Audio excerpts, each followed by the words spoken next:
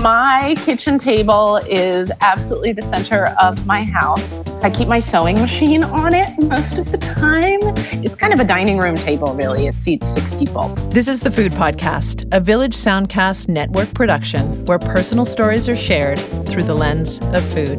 It's where I work. It's where I eat. It's where my daughter and I have had a lot of amazing conversations. It's sort of where everything happens, much more than just dinner. I'm Lindsay Cameron Wilson. Most food writers I know think of food as the portal to the story, the lens in which we see things, the launching point. But when I was a little girl, I learned that the thing beneath the food, that silent witness, also had many stories to tell. I'm talking about the kitchen table. My dad is a physician, a writer, and a storyteller. He told us stories from his past, dark and adventurous, involving car chases and neighborhood mysteries, and sometimes he told us medical stories, peppered with equal parts gore and thoughtful human insight. There was always a moral to his stories. They often started with, "It was a dark and stormy night," just like this one, which takes place on a kitchen table. It was a dark and stormy night. The only light came from a lantern swinging from the gatepost, a marker for the doctor on his way to deliver a baby. The year was 1930. When he arrived, the woman in labor was already on the kitchen table. Her neighbors were clucking around her, boiling water, making tea, trying to keep her comfortable.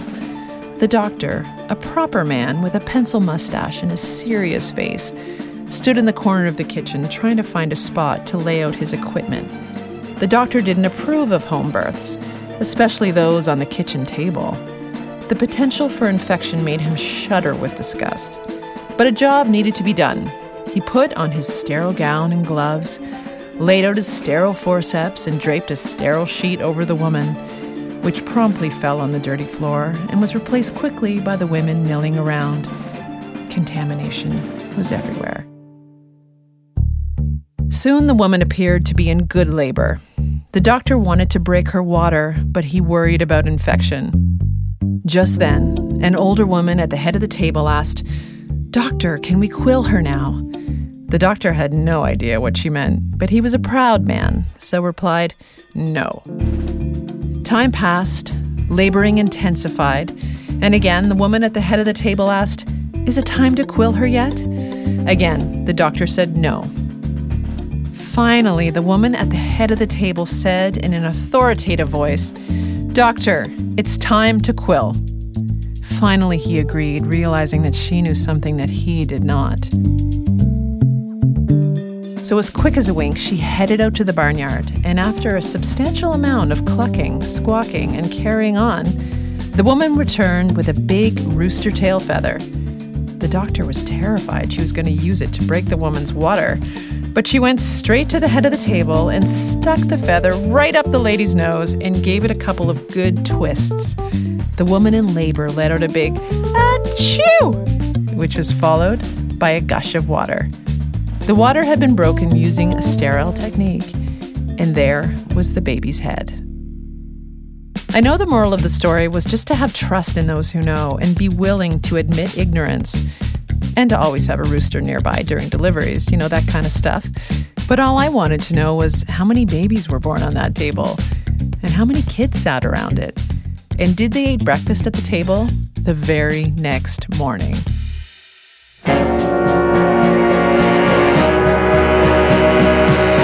Today on the Food Podcast, we talk stories from the kitchen table with Molly Wizenberg, a writer, creator of the James Beard award-winning blog Orangeette, co-owner of 2 restaurants and co-host of the Spilled Milk podcast. Molly shares stories from her kitchen table in Seattle, a third-hand mid-century modern gem situated in the center of her home. We dive into the flavors that shape her life in food and writing, and restaurant owning and sewing. Today on the Food Podcast. Oh, coming to a house and let it be. Oh, coming to our house. Oh, coming to our house. Oh, coming to our... Not long ago, my friend gave me a copy of Molly Wizenberg's first memoir, A Homemade Life, Stories and Memories from the Kitchen Table. She told me to take time with it, to savor it. but I burned through that book, pausing only to make some of her recipes. The recipes that shape memories from Molly's life. Crystallized ginger banana bread, arugula and pistachio salad with chocolate, and that buttermilk vanilla bean cake with glazed oranges and a dollop of creme fraiche. I made that one 3 days in a row. After I finished the book, I checked out her blog, Orangette, and devoured that too. What strikes me most about her writing is that it's equal parts sad, joyful, calming, and funny, almost like a pound cake. A pound each of heavy ingredients, all mixed together. But the result is not too dense, not too sweet, just right. This is her magic. Writing about food can be too sweet, too saccharine. Good writing needs balance, hot, sour, and salty with the sweetness. I asked her how she navigates through all the flavors in her writing, the sour and the salty stuff especially. I was just on this panel at a conference for culinary professionals. We hardly talked about food at all. It was a panel of 4 women. All of us have written or are in the process of writing memoirs about difficult life experience, whether it be going through cancer, having a child who is differently abled, having a long-term illness oneself, or in my case, going through a divorce and experiencing something that even I still struggle to understand, which is a huge change in my sexual orientation. There are moments when it feels really self-indulgent to write about these things. And yet I feel a strong imperative to write about them because no matter what each of us experiences in our own discrete lifetime, we all experience a much broader range of life experiences than our normal day-to-day lives give us room to talk about. And I experience tremendous relief in talking about the tough stuff with other people and in reading stories about the tough stuff. At the simplest level, it makes me feel less alone. And I find it hugely inspiring, too. I feel really strongly about writing about the things that we aren't supposed to talk about. In that first memoir, we're taken through Molly's childhood in Oklahoma. Then we travel with her to college and then to Paris. And then off we go to Seattle, where Molly eventually decides to leave a job in academia to write full-time. And we sit with her as her father dies of cancer. And then we meet Brandon, a New York music composer with a passion for cooking. And he's a reader of her blog, and he writes to her from New York. And she writes back, and the relationship blossoms through food and through writing. We're taken through their courtship, his arrival in Seattle, and their wedding. Her next book, Delancey, tells the story of their marriage and opening a restaurant together. And then they had a baby girl, and they named her June. Now she's 4.5. But we know her world is shifting. Life isn't always straightforward, but it's always flavorful. And writing about the real flavors, that stuff we're not supposed to talk about, is so important because it's real. But how does an ex-husband fit into this personal, public narrative? He has been supportive of my writing about my life from the beginning. He knows that I have never wanted my writing to leave a reader with that kind of like icky feeling when you're like, ooh, I wasn't supposed to read that. Ugh, I wish that person hadn't told me that. Ugh. I never want to leave somebody with that.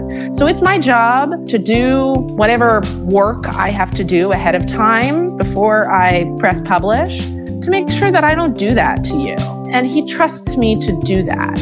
Now, as we go through a divorce, we've worked really hard to have a really loving relationship, and there's no magic to that. I want to say, really openly, that because in part we have owned a business together since a year after we got married, we have gone to therapy for years. You can't be married to someone and run a business with them, much less have a child with them, any of the normal life things we do with our partner without getting some help from time to time. I think that all that work we've done over the years to learn how to work well together has allowed us to work well together, even in dismantling our marriage and finding a different relationship. And sure, there have been some terrible moments in there, for sure, but neither of us wants to stay there. And so we've been willing to work hard. And so it's important to me to write about that. There's no magic to any of it, and it's important for me to write about it because it's been so heartening for me to read about other couples who managed to have a kind of divorce that we don't often hear about, a good divorce. I'm committed to doing the work myself, to not present my readers with writing that feels too raw and unfinished and angry. And I think that people around me have trusted me to do that, and I feel really grateful. Molly once spoke at a food blogging festival where she said, "My goal is to do the work that I want to see done. I think that's the highest goal we aim for, the hardest goal. It's the goal that really gets me fired up." I ask her if she still feels the same way. What work does she want to see being done in the world? I think for me, it's more about a feeling. So to take the restaurants, for example, Delancey and Essex, when I see all of our staff genuinely having fun together, they're playing good music, and it just feels good in there. It feels like people are happy. It feels like people are fulfilled. I know that we are making food from good ingredients that we can be proud of, and that we are coming together in turn to give other people a good night. And that is so gratifying to me. And it's very intangible. I mean, it's really just a feeling.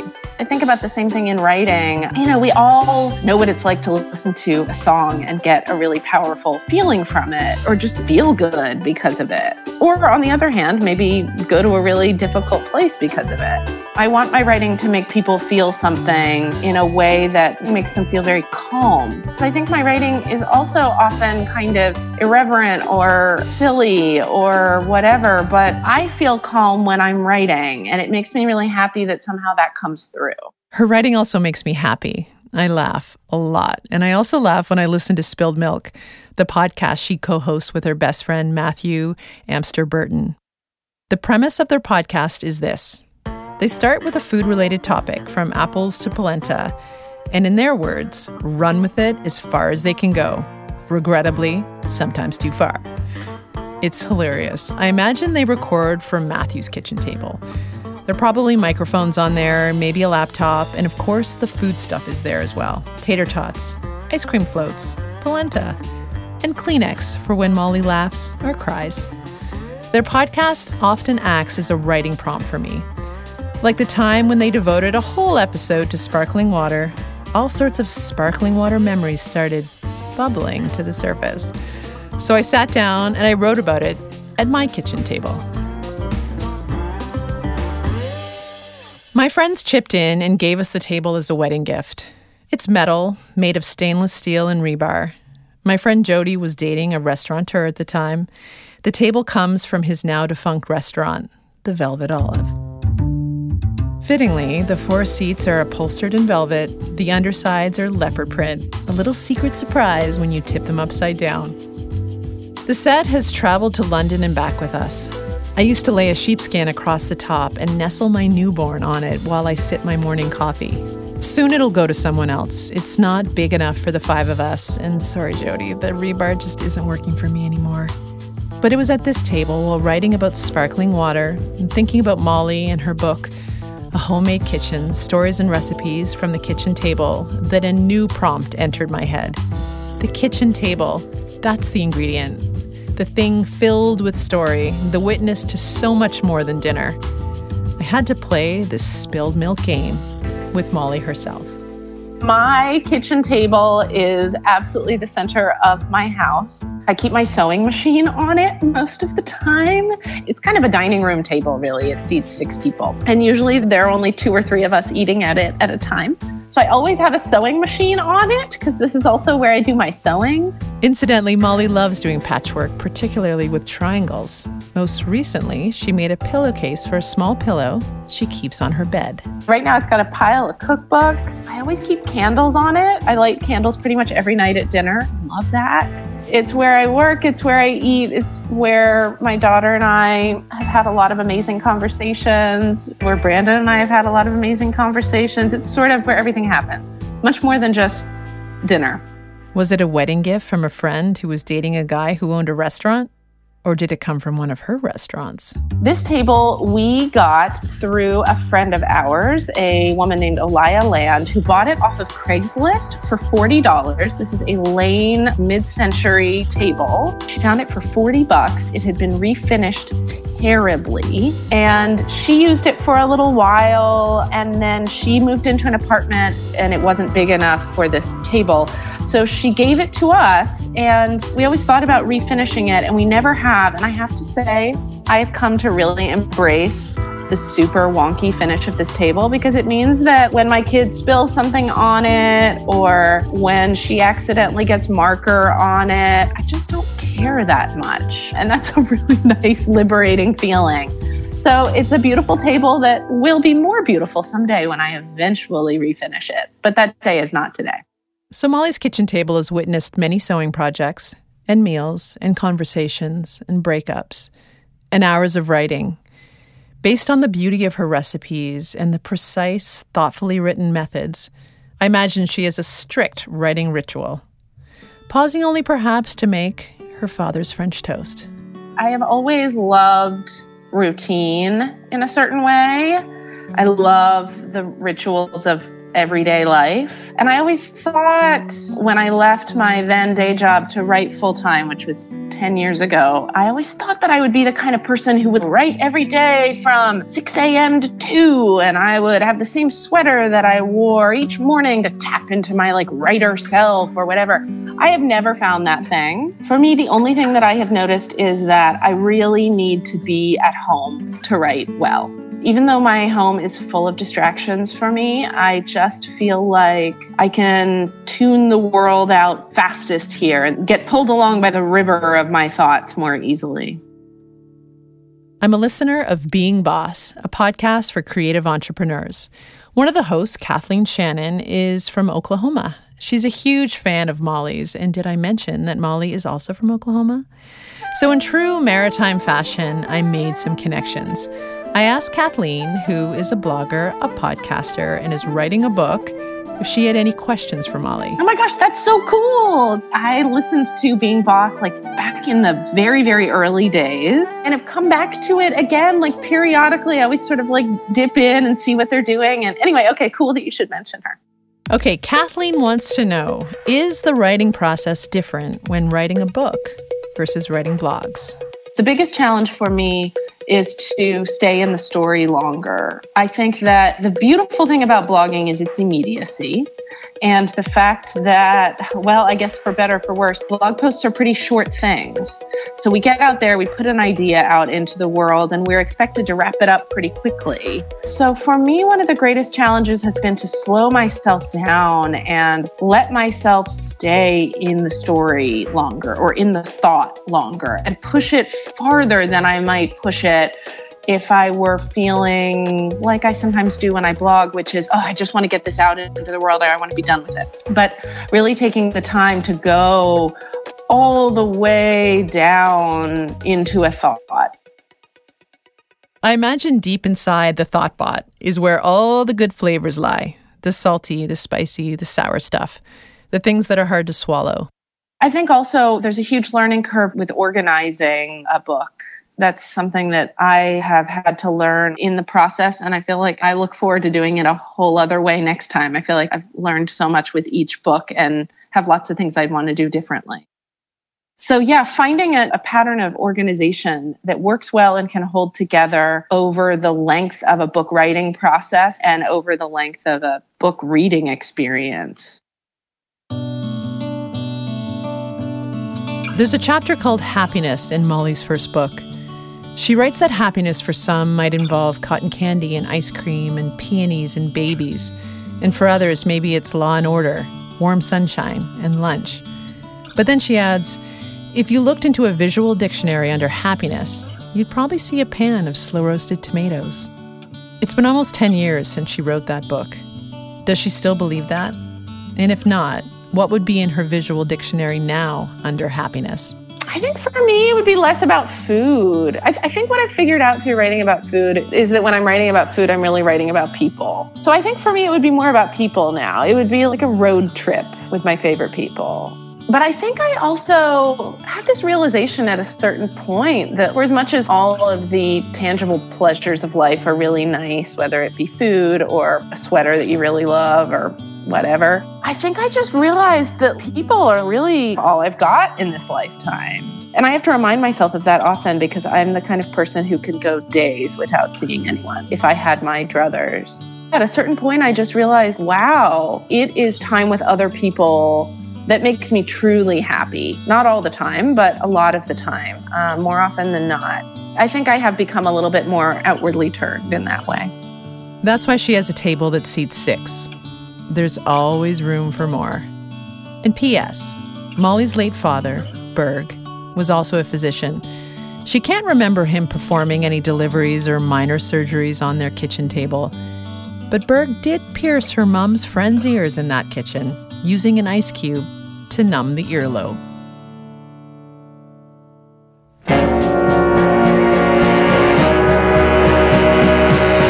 Thanks to Molly Wizenberg for sharing her stories from the kitchen table and beyond. You can find her at orangette.net or over on the Spilled Milk podcast, available on iTunes. Molly's 2 memoirs with recipes, A Homemade Life, Stories and Memories from the Kitchen Table, and Delancey, A Man, a Woman, a Restaurant, a Marriage, are available at your favorite local bookstore. Thanks to my father, a writer and physician, for the quilling story. He interviewed that doctor, Dr. Chalmers, in 1976. The story was published in the Medical Post in 2004.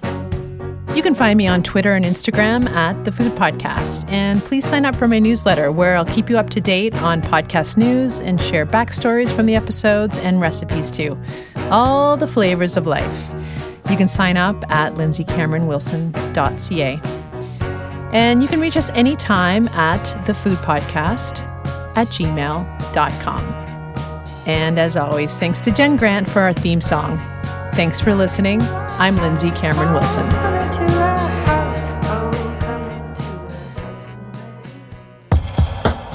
This was a Village Soundcast Network original production.